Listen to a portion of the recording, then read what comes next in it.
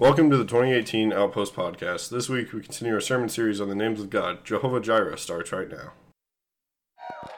Hey, guys.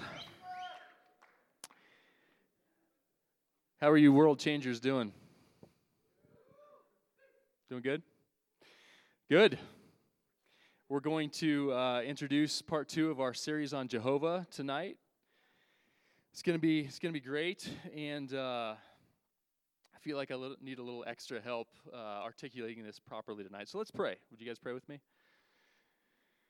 Dear Lord, thank you for this opportunity just to share your word. I pray that you would just reveal truth. God, reveal who you are. Reveal your nature. God, I pray that my words would be yours. And we give you all the glory for anything good that happens tonight and everything good that happens tonight. In Jesus' name, amen. All right. Cool. Back to Jehovah. So we introduced this series last week. It's on Jehovah, in particular the redemptive names of God. And we found out that the name Jehovah is actually a name that God refers to himself as, in particular with regard to his relationship to people. Okay, so God is Elohim. He is the Almighty God. He is the creator of the heavens and the earth. So he is all of that. And he refers to himself as I am, or Yahweh. And the translation of that we're going to use is Jehovah. It means the same thing. It's just the personal name of God. He calls himself Jehovah. And in calling himself Jehovah, he's talking about his relationship with us, okay? And there's a couple of things we found out last week about this name. First of all, his name literally means that he's the self-existent one who reveals himself. So not only is he there, but he also continuously and progressively reveals himself to us. You know, it's not to members of the Trinity that he reveals himself, Father, Son, and the Holy Spirit. They've been doing that for eons and eons, so they have a pretty good grasp of who each other are. He reveals himself to us, okay? He is the Lord. He is the self-existent one who reveals himself. We found out that his nature is eternal. So he's always been, he's always going to be. There is nothing behind God. He is ultimate reality. The reason that we have things like the morality that we have is because that's who he is. He didn't just decide that. That's who he is. The way that things are is because Jehovah is the way that he is. We learned that his character is faithful, among other things. So he's eternal, and his character is faithful. AKA, he is a person of his word. If he says something, that means he's going to do it. In fact, you can't separate his very being from his word. He is so tied to his word that when you hear something that he says, you know that it's going to come to pass because that's who he actually is. He can't say anything opposed to the way that things actually are. Okay, so he's eternal, and his character, among other things, is faithful. He is faithful. These are the things that he has revealed to us about who he is. And then what is his relationship to mankind like? Well, there's a couple things that we can talk about there. First, he is our Lord, right? He's all perfect. He's all righteous. He's all just. He's all holy. He's all pure. He created us. We, in and of ourselves, are none of those things. Neither did we create ourselves. He created us, so we're completely dependent upon him. In other words, he's our Lord. He's our Lord. He's our rightful Lord, whether we make him that or not. He is our Lord. You can have a kingdom on the earth, and you can have rebels within that kingdom, but it doesn't change the fact that those rebels within the kingdom still are servants of that king and servants of that kingdom. Same thing with us, okay? He is our Lord. He is the Lord. So he's Lord, and then the other thing that he is he is Redeemer. He has revealed himself to us as both Lord and Redeemer. So he's our Lord, and he's also the one that wants to right the things in our lives that have gotten out of whack because of sin or other circumstances in our lives. When there are things that are happening in our life that are contrary to the will of God, he wants to redeem that area of our lives. Redemption is to buy back, is to bring back to where it needs to be, is to make things right again. God is a redeemer. That's who he is. This is part of his nature. He is a redemptive Lord. So not only does he demand our allegiance, even though we have a free will and we can give it to him or not, he's not just a tyrant. So he is our rightful Lord, but he's also a benevolent ruler. He's also a redeemer. He's amazing, okay? And we, in this series, are going to be talking about some qualities of God, qualities that he reveals to us about himself, qualities that actually his name represents, that talk to us about his relationship with us, in that he is a redeemer. We also talked about last week how Jesus, if you've been in church, you may have heard Jesus termed the Redeemer, and he definitely is, okay? Jesus is the fulfillment of everything that that the Lord was talking about in the Old Testament. He's the solution. He's everything that God wanted to do for people, but couldn't do all at the same time. It happened in Jesus, and we are on this side of the cross, okay? So all of the promises of God, the Bible says, are yes and amen in him. So redemption is fully completed and realized in Jesus. But the cool thing is, the Lord, throughout the Old Testament, was constantly revealing more and more of himself as a redeemer to the people even back then. So what we want to do in this series is look at the Lord as redeemer in the Old Testament, okay? So Jehovah, he's the eternal one who's a faithful character. He's the Lord and Redeemer. And tonight, the first thing that we're going to look at is that he is Jehovah Jireh. Jehovah Jireh is the Lord, our provider. One of the first things that he reveals himself as to the people of Israel in the Old Testament is that he is their provider. He's their provider, okay? Jehovah Jireh. So I was thinking of a story to sort of introduce or exemplify this, and I have recently completed this book called The Cross and the Switchblade by David Wilkerson. It is an incredible book. If you haven't read that book, it'll light you up for seeing God move in mighty ways in people's lives.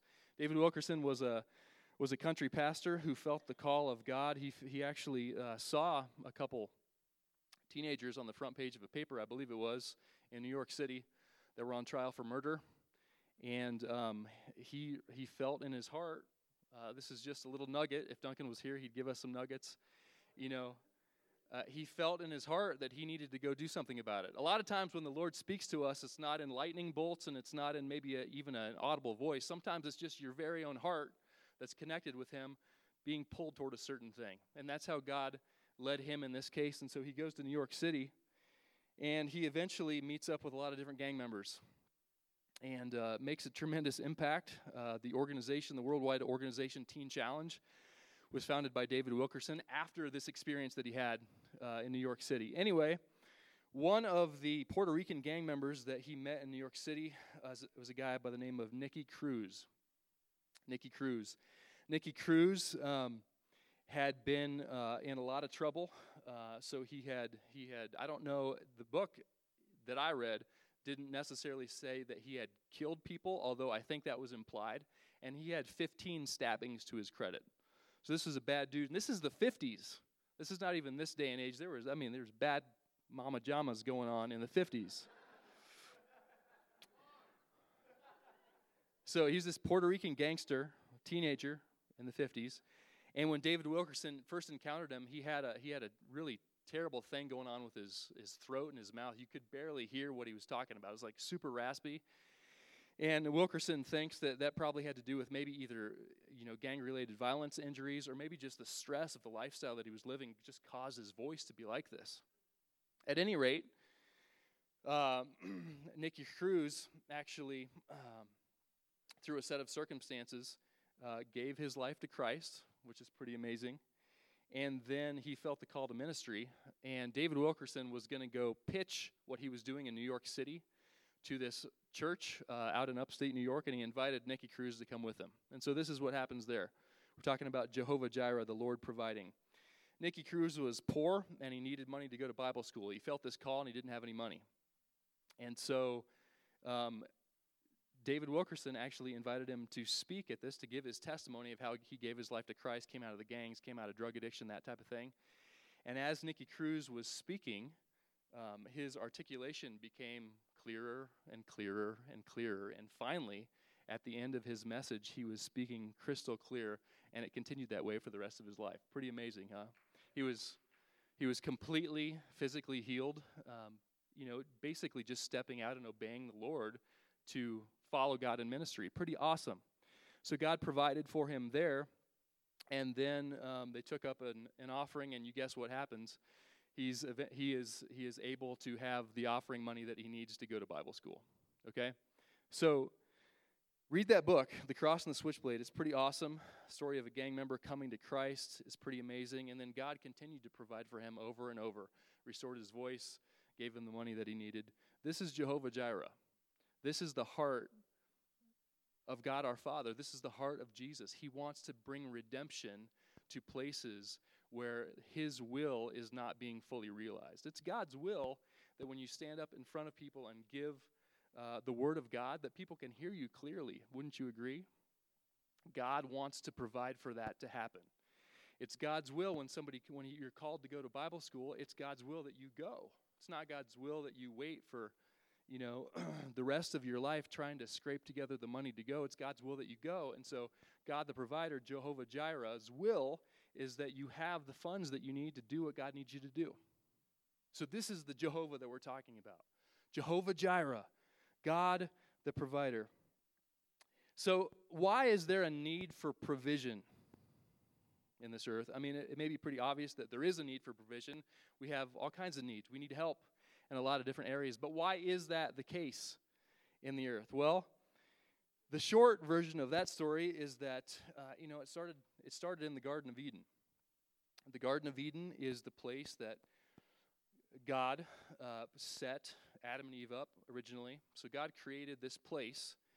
And in this place, if you'll recall the first couple chapters of Genesis, so God created the heavens and the earth. He created the moon and the stars. He created the earth. He created the waters. He created the plants. He created the fish. He created the animals. And then he creates humans, okay? He sets Adam in the garden. The garden has plants to eat. The garden has purpose. The Bible says that God said, Adam, you are to tend my garden and to name all the animals. So there's purpose there. There's things to eat there. There's shelter there. And there's the very presence of God there. Everything that Adam had a need of was present in the Garden of Eden, including a perfect relationship with God. God's very presence walked with Adam and Eve in the cool of the day. Everything that man ever had a need of was present in the Garden of Eden. All of his needs were met. And then what happened? Then what happened was sin. So the tempter came to Adam and Eve, and basically he said, hey, it's not going to be that big of a deal if you eat this apple that God said not to eat. The long and short of it was Adam and Eve decided to define good and evil for themselves, and in doing that, they removed themselves from the presence of God. They sinned. It was a sin to choose to do something other than what God had said, okay? And in that sin, the first thing that dropped off was them being in the presence of God. That was the first thing that dropped off. No longer were they spiritually united with Jesus. Now there was a gap there. There was a need, if you will, for them to be reunited with their Maker. That was the first thing that dropped off. And then there were some consequences that God laid out because of them basically breaking God's law. He kicked them out of the garden. So he kicked them out of this perfect place that was perfectly provided for. He put angels at the doorpost so that they couldn't get back in, and now they're by themselves in the wilderness. So now other needs are kicking into place because of sin. The other needs are, now they have a need to find their food. Now they have a need to find their shelter. Now they have a need to clothe themselves, and they're definitely separated from the presence of God. This is where need first comes from. This is why provision is necessary now. That's the long and short of it. How about today? Why is there a need for provision? Well, we have needs. You know that. Many of us, perhaps even most of us, have some kind of a need right now. Maybe something that you're praying about. I have a need, God. Can you please come through for me? And that's fine. That's the way that it is. I'm just telling you how it got there. And sometimes these needs that we have, sometimes they come about in our lives because of us, honestly, because we have removed ourselves from what we know God's will to be now. When you sin, then you get yourself out of the place where God can bless you, because he can bless people that are his children and that are obeying him, But when we decide to do our own thing, that removes his ability to bless us. Okay, so sometimes the reason that we have a need is because of sin, and sometimes the reason that we have a need is because we live in this world that is ruled by sinful people now, and because of circumstances that we can't foresee, we just have a need now. That's just the world that we live in because of sin. So it can either happen because of you, or it can happen, in a lot of cases, because of somebody else, or the corporate somebody else is just not doing what God wants. So this is the reason that we have a need for provision now. Thank God, God is our provider. Okay, so that's what we're going to talk about today.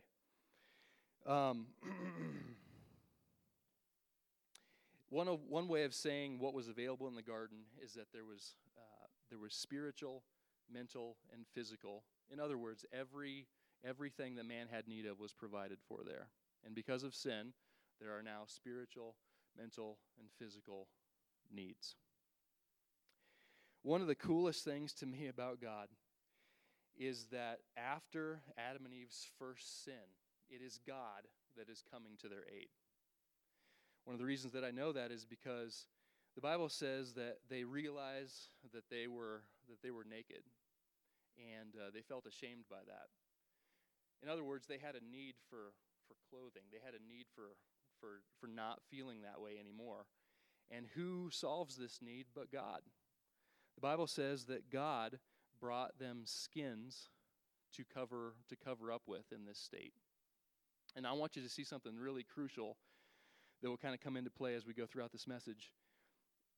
A sacrifice was required in order to bring redemption to Adam and Eve. It was the sacrifice of these animals. Blood was shed in order to provide these skins to clothe their nakedness. So I want you to recognize a couple things. First of all, a sacrifice was needed. Secondly, it was God that brought the redemption. Now, this wasn't full redemption. Full redemption, like I said, comes in Jesus. But they had a need for clothing, and it was God who clothed them, even though he was the one that was sinned against. Isn't that amazing? This is the first sin. This is the reason for the lack and the need that we have today. This is the reason for the crap, the murder, and all kinds of other stuff that goes on. What these guys did is the reason for that. And God came to their aid, and he said, hey, man, these guys have a need for clothing. I'm going to provide that for them. He starts redeeming them right away. It's absolutely incredible. God loves his creation so much that he wants to redeem them even in the midst of their own crap. Same thing for you. God loves you so much that he wants to redeem you. He wants to bring you back to his place of favor even within your own crap. And you're not going to be able to do it on your own. You're going to have to rely on him to do it for you. It's amazing. It's absolutely amazing. God is a redeemer. He is a redeemer. And it started in Genesis chapter 3. There's 65 other books of the Bible to go through. Pretty amazing, okay? So that's kind of the groundwork of what we're talking about here. Now we're going to get into the text of the first mention of God being the provider, even though we saw it already. And we're going to look at Genesis chapter 22. Let me lay out some context here. The context of this story is that God had promised this man named Abraham a descendant through his wife, Sarah, and that promise was fulfilled by the birth of his son, Isaac. Okay? The crazy thing about this story is that when Isaac was born, Abraham was 100 and Sarah was 90. Okay? So, in other words, it was obvious that God was involved in this birth. Jesus was a virgin birth, okay? No earthly father. God was his father and Mary was his mother. However that worked, it's a mystery, but it happened. In this case, it was two human parents. One was either 89 or 90 when conception happened, and the other one was either 99 or 100, okay? The Bible says in a text that we're not going to talk about that this happened by faith. The rest of that story is that even before they tried to conceive, right, God promised Abraham, he took him outside and he said, look up at the stars, count them. This is the number of your offspring. The Bible says that Abraham believed God and God counted it to him as righteousness. So there was a promise given to Abraham that, hey, through your descendants, you are going to be the father of many nations. And he believed that. And the fulfillment of that promise was actually Isaac being born. Okay? Isaac was born to these guys in their old age. God was very involved in this. So here's the text, Genesis chapter 22, verses 5 through 14. And Abraham said to his young men, missed a very vital part here. Setting this story up, this is what happened. So Abraham and Sarah had just received the son of promise. Isaac is now a boy. He's able to walk and talk, serve his family. And God says to Abraham, hey, I want you to take your son to this mountain, a 3 days journey from here called Moriah, and I want you to sacrifice him as a burnt offering. Okay? That's the context of this story. Remember, Isaac is the one that God promised Abraham would have. And then Abraham did when he was 100. So it was obvious that this is something that God did. And then God says, hey, I want you to take your son, the one that I promised you, the one that I fulfilled that promise in, and I want you to go sacrifice him. Pretty epic. And we don't have time to go into all of the things that we could dig into here. We're just going to talk about a couple simple things. But this is an amazing story. So here we go. Abraham said to his young men, stay here with the donkey, the lad, which means Isaac, his son, and I will go yonder and worship, and we will come back to you.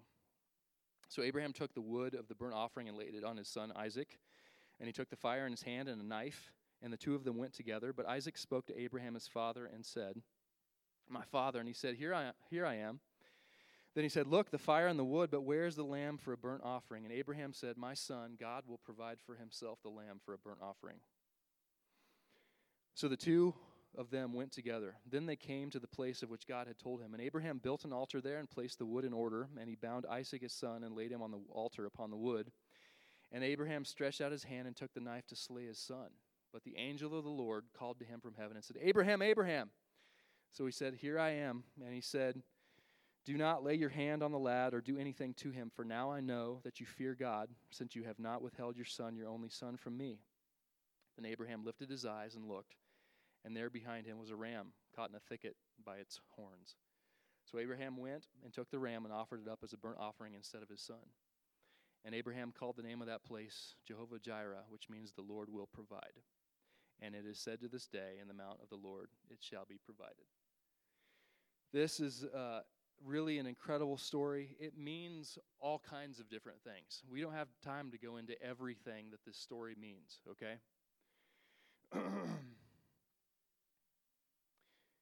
One of the things that means, though, is that God provided for Abraham's need. All right? So tonight we're going to look at how God met Abraham's need.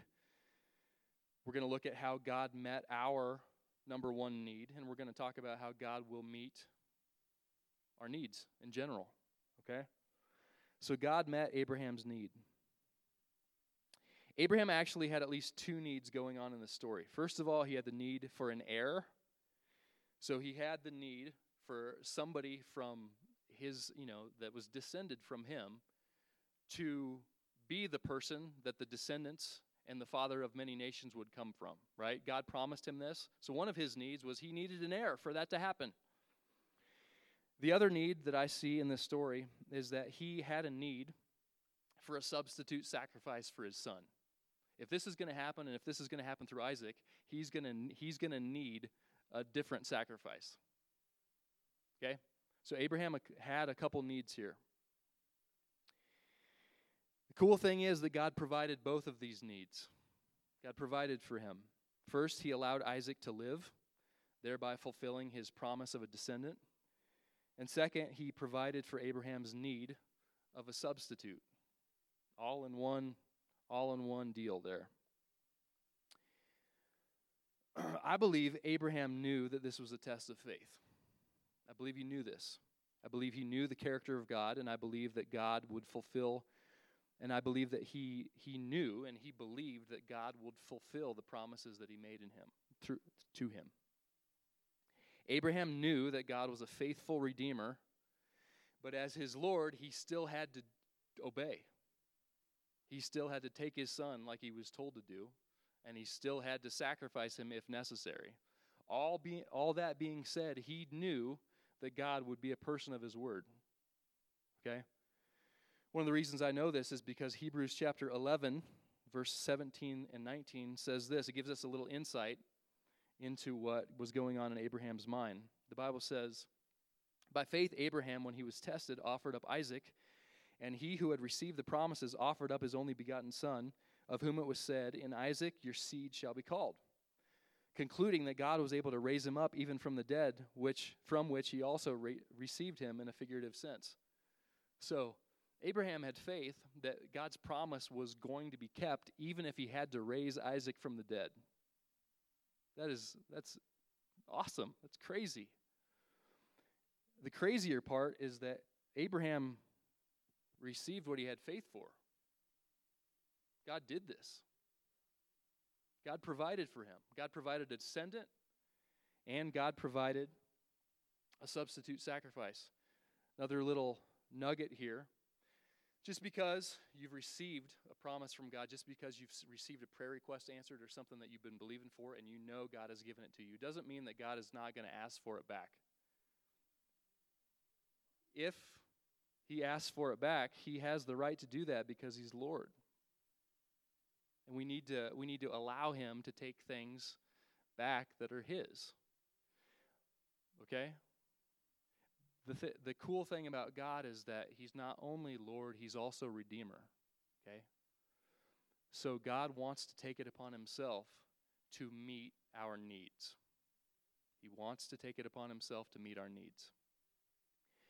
So what we're going to focus on for the rest of tonight is that God is a need meter. He is a need meter, okay? Lester Summerall, in his book, The Names of God, says this: Abraham knew that God had Abraham knew that God had promised him a son. In fact, had promised a long line of descendants to him, so he knew his son would live. There's more to that story that you could go into, you and I could go into. I encourage you to do so. There's a lot of depth there. But one of the things that this story about Abraham and Isaac foreshadows is what God would do through Jesus. Okay? So we just covered how God met Abraham's need fairly briefly, but he did meet his need. He provided for his need for a descendant, and he provided a substitute sacrifice. Now, God met our need, our primary need. Since the fall of mankind, our greatest need has been that of reconciliation to the Father. Remember the first thing that happened when Adam and Eve decided to go their own way? The first thing that happened was that they lost contact with the presence of God. This is the greatest need. All of the other needs that God desires to meet in our life hinge on whether or not we are connected to his presence, whether or not we have a relationship with him. It is far and away the greatest need that any human will ever have, no matter what their circumstance. If you know God, you have everything that you need. If you know God, you have everything that you need. He is everything. He's not only the creator of all, but he's the sustainer of everything. Okay? So let's look at some of these parallels to the story that we just had about Jesus. Isaac was Abraham's son of the promise. In effect, his only son. Okay? Abraham did have another son. His name was Ishmael. And the way that he came up with that son was by sinning. He made love to his wife's servant, and they produced a child. And that child was not legitimate in terms of the promise to God. Although God, in his amazingness, blesses Ishmael also. Pretty cool. So Isaac was Abraham's firstborn and only son. God has one son. His name is Jesus. Abraham was willing to offer his only son. In covenant terms, this meant, we talked about covenant a little bit last week, that means that all of my assets and liabilities are yours and all of your assets and liabilities are mine. In covenant terms, because Abraham was willing to offer his only son, that meant that God would be willing to offer his only son. Thank God for the faithfulness of our father in the faith, Abraham. Isn't that amazing? God provided a sacrifice in place of Abraham's sacrifice. So the commandment to Abraham was, hey, you need to give me a sacrifice, but God provided, right? The Bible says to us that the wages of sin is death, so payment is required because of our sinfulness. And guess what God did through Jesus? God provided a payment for our sinfulness. Amazing parallels here. Also, Abraham received his son back from the dead. That's what Hebrews 11 just said. And so did the Lord. Incredible parallels. God has met our need through Jesus. Romans chapter 5, verses 16 and 17 says this. And the gift is not like that which came through the one who sinned. So it's talking about the gift is Jesus. The one who sinned is Adam and sin, the fall of man. For the judgment which came from one offense resulted in condemnation. But the free gift which came from many offenses resulted in justification. For if by the one man's offense death reigned through the one, much more those who receive abundance of grace and of the gift of righteousness will reign in life through the one, Jesus Christ. So the Bible here is saying that even though death reigned because of Adam's sin, much more those who receive God's grace and his righteousness will reign in life through Christ Jesus. That's absolutely incredible. Jesus was our sacrificial lamb. He was God's only son. God required a payment from us, our lives, because of our sins, but Jesus was our substitute. We deserve spiritual death because of our sins, but he stepped in and allowed himself to be separated from the Father for us. His death fully satisfied the demands of God's justice, thereby setting us free from sin, guilt, and shame, and then God received his son back from the dead. The debt that we owed has been paid in Jesus Christ. There is a way now to that presence of God that Adam and Eve had in the garden and they lost through sin. Now there's a way. The way is in Christ. The way is in Christ. Okay? Even though Jesus is our Redeemer, even though he wants to do these things for us, make no mistake about it, Jesus is still the Lord. He wants you to fully renounce your sin and your way of doing things and receive him and his way of doing things. He will not be our crutch. He has to be our king. He has to be our king. Has to be our king. Okay?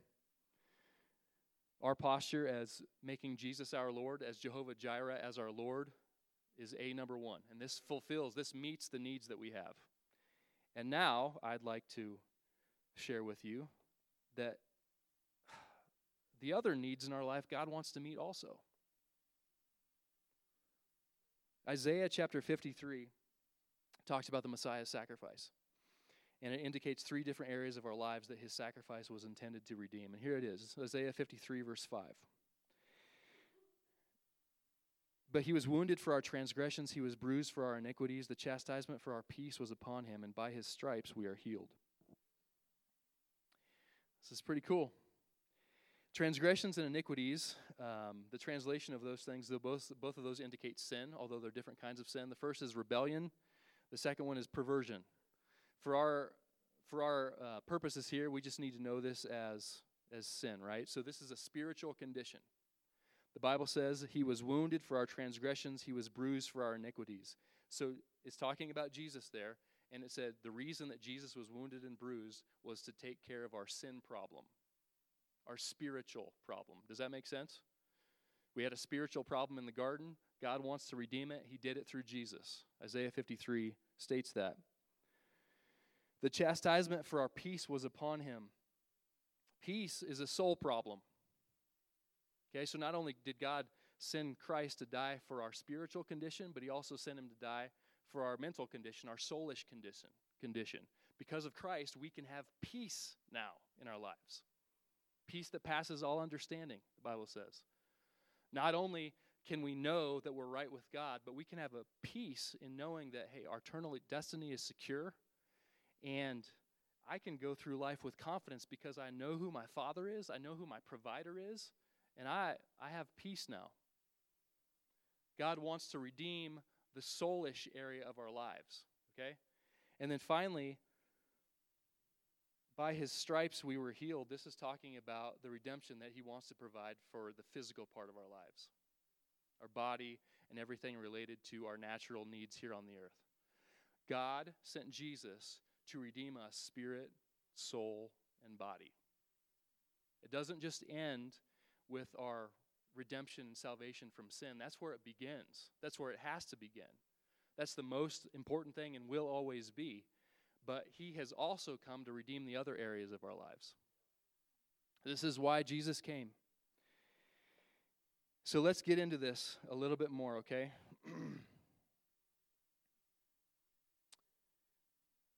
2 Corinthians chapter 5, verses 17 and 18. So let's talk about the spiritual need that we have first. It is a right relationship with God. We've already covered it a little bit, but let's do some more. This scripture says, therefore, if anyone is in Christ, he is a new creation. Old things have passed away. Behold, all things have become new. And now all things are of God, who has reconciled us to himself through Jesus Christ and has given us the ministry of reconciliation, right? He makes us spiritually a new person. And then he gives us a job, which is the reconciliation of others. Reconciliation just means, hey, we implore you on Christ's behalf. Come back to God. He's good. He's your rightful Lord. He's your maker. He's your sustainer. He's your provider. Come back to him. This is what 2 Corinthians chapter 5 is talking about. Can I get somebody to shout if you're glad that he's your spiritual redeemer? Isn't that amazing? Yeah. So awesome, man. So awesome. He's our redeemer. Secondly, he has come for the soulish part of us. He wants to redeem us mentally. This includes emotional stability, psychological stability, self-esteem, self-image, self-confidence, etc. I'm talking to somebody today. God wants to redeem that part of your life. He wants to redeem that part of your life.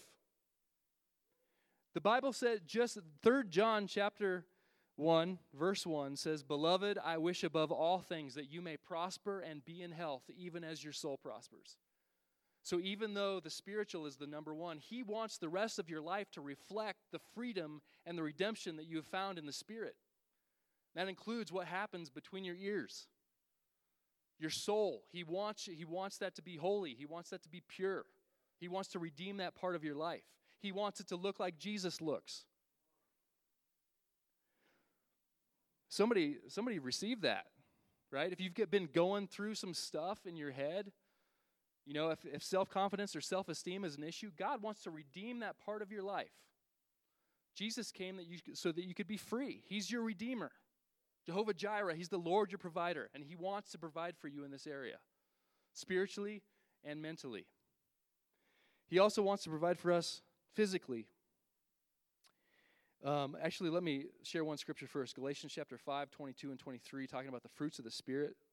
This is indicative of wanting to save our souls, our minds, our will, and emotions. But the fruit of the Spirit is love, joy, peace, long-suffering, kindness, goodness, faithfulness, gentleness, self-control. Against such things there is no law.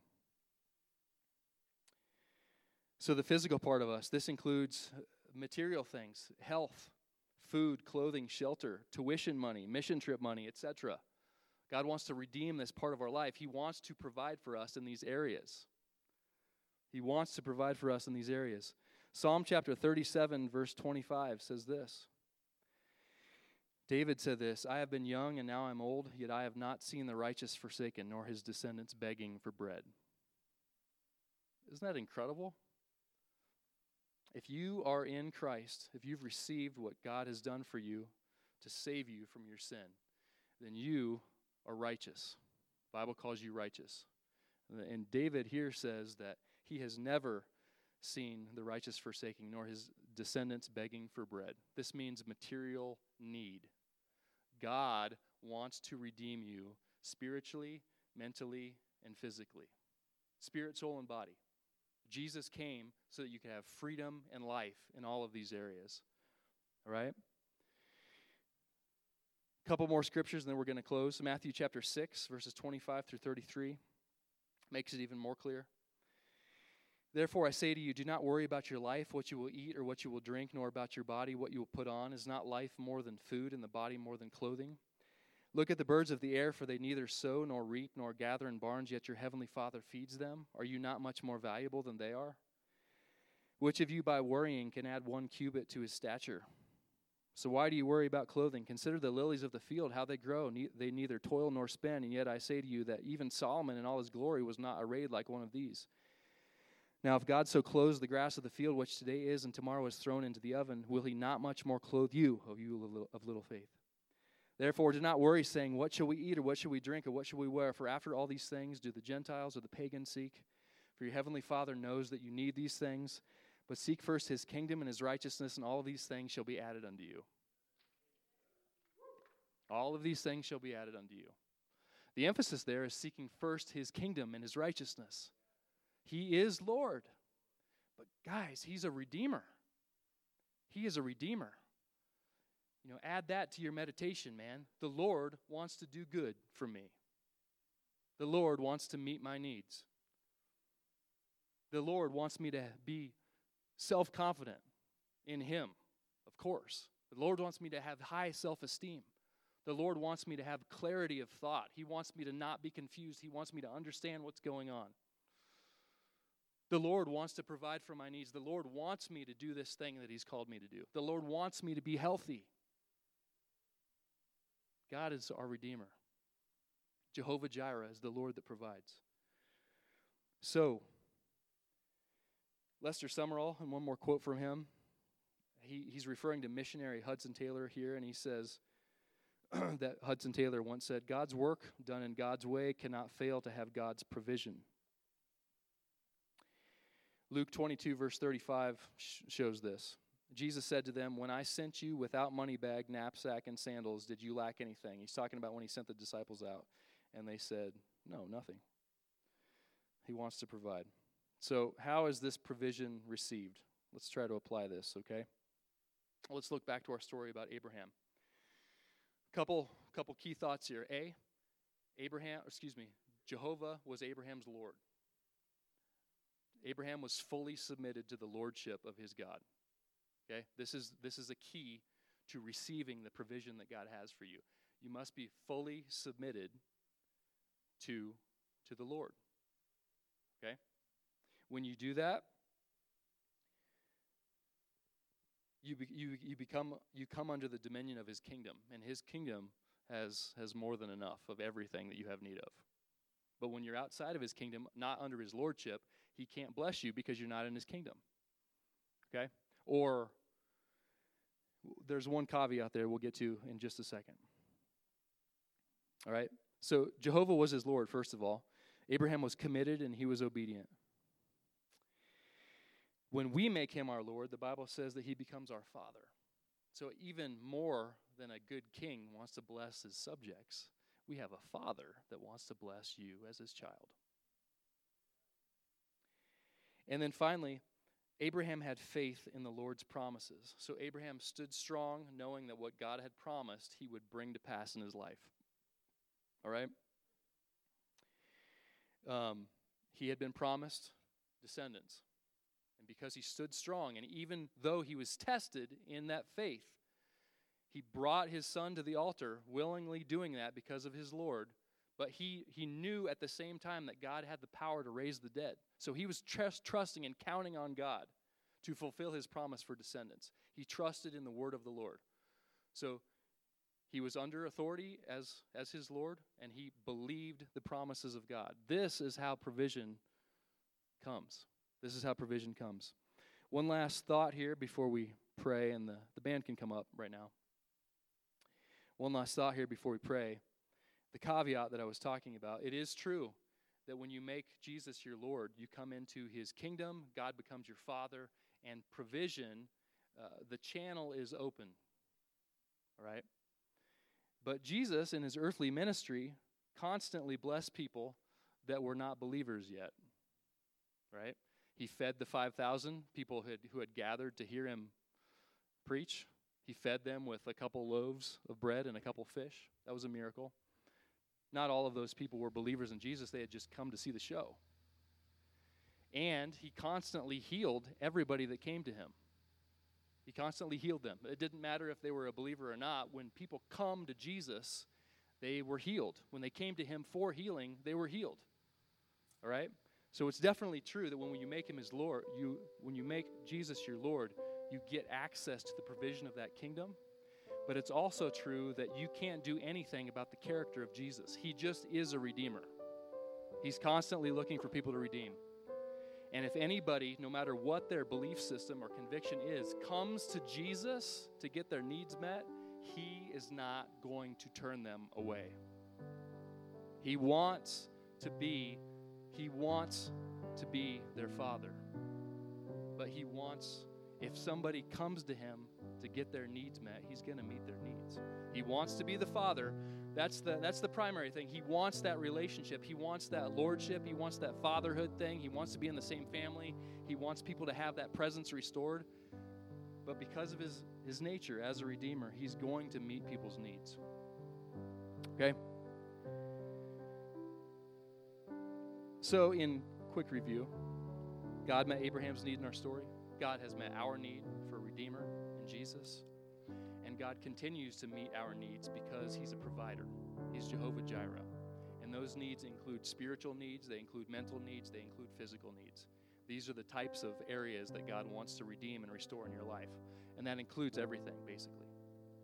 It includes everything completely. All right? So tonight, as we close, you may have a need. I don't care what that need is. I believe that God wants to meet it. He wants to meet your needs. He's a wonderful, wonderful Lord, a Savior. He's a Redeemer. He wants to meet your needs. I encourage you to come to him and make him your Lord. If you've already done that, then come to him and expect to receive your needs met. Remember, as Lord, if he is your Lord, I encourage you, when you come to him, when you say that word Lord, that means I am submitted to your will, God. The first thing that needs to happen if you don't find yourself in that place of submission to his will, but you call him Lord, is that you need to get that right. If he's your Lord, he's your Lord. You need to obey. Get that right. All right? But then expect him to meet your needs. If he's not your Lord, you're missing out. You're missing out on an amazing relationship. This God, the God of the universe, he's both Lord and Redeemer. I've said it so many times tonight, but he's both. He's not just a dictator. He's your creator. He's the reason for love. He's the reason for peace. He's the reason for joy. He's the reason for every good and perfect gift, the Bible says, comes from him. He's the reason for the good things that have happened in your life. God is the reason for that. I encourage you, if he's not your Lord, if you've never made him your Lord, make him your Lord. He's the reason for the goodness in the world. He's the reason. But he also is the Lord, okay? He deserves your worship because of who he is. So I encourage you to come to the Lord and receive your needs met tonight. Let's stand up. Everybody, if you could stand up with me, that'd be great. Now, I know, if you have a need and it's like a financial need or something like that, and listen, there's financial needs that are completely legitimate. If you have a financial need, somebody may need to come to your aid. You know what I'm saying? So God often uses people to get his will done in people's lives. All right? So when we pray, whatever your need is, let's believe God that he's going to make whatever happen that needs to happen to get that need met. Right? Maybe you're somebody that Jesus is your Lord, and maybe God would ask you to meet a need tonight. Maybe you know of some needs in your life. Maybe you know of some needs in your small group's life, or people in your class's life, or people in your family's life, and you can do something about it. I encourage you to obey the Lord and respond to that and be the answer to their prayer. Okay, so let's pray.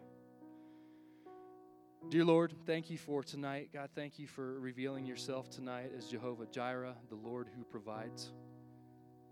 Thank you, God, for showing us that you have met our number one need, and that is for a restored relationship with you. You've done that in Jesus. He paid the penalty for our sin, and now if we receive his payment, we can have an amazing relationship with you. Thank you. God, thank you for also showing us that if we have a need, doesn't matter what it is, spiritually, mentally, physically, you want to meet that need as well. And so we give you our needs right now. Give him your need, whatever that is. He is a redeemer. He is a need meter. He's a way maker. The Bible says that he makes a way in the desert and streams in the wasteland. He creates opportunities and provision when there is literally none. He creates it. He created the earth out of nothing. He can create the answer to your question or your prayer or your need out of nothing if he has to. Ask him to come through for you like that. God, I pray that you would move on the hearts of people. I pray that you would answer prayers in this place today. God, I pray that you would use us to be the answer to people's prayers. God, use us in a mighty way. God, I pray that you would come to these as their Redeemer. In Jesus' name. Why don't you guys go ahead? Thanks for joining us for the Outpost Podcast. See you next week.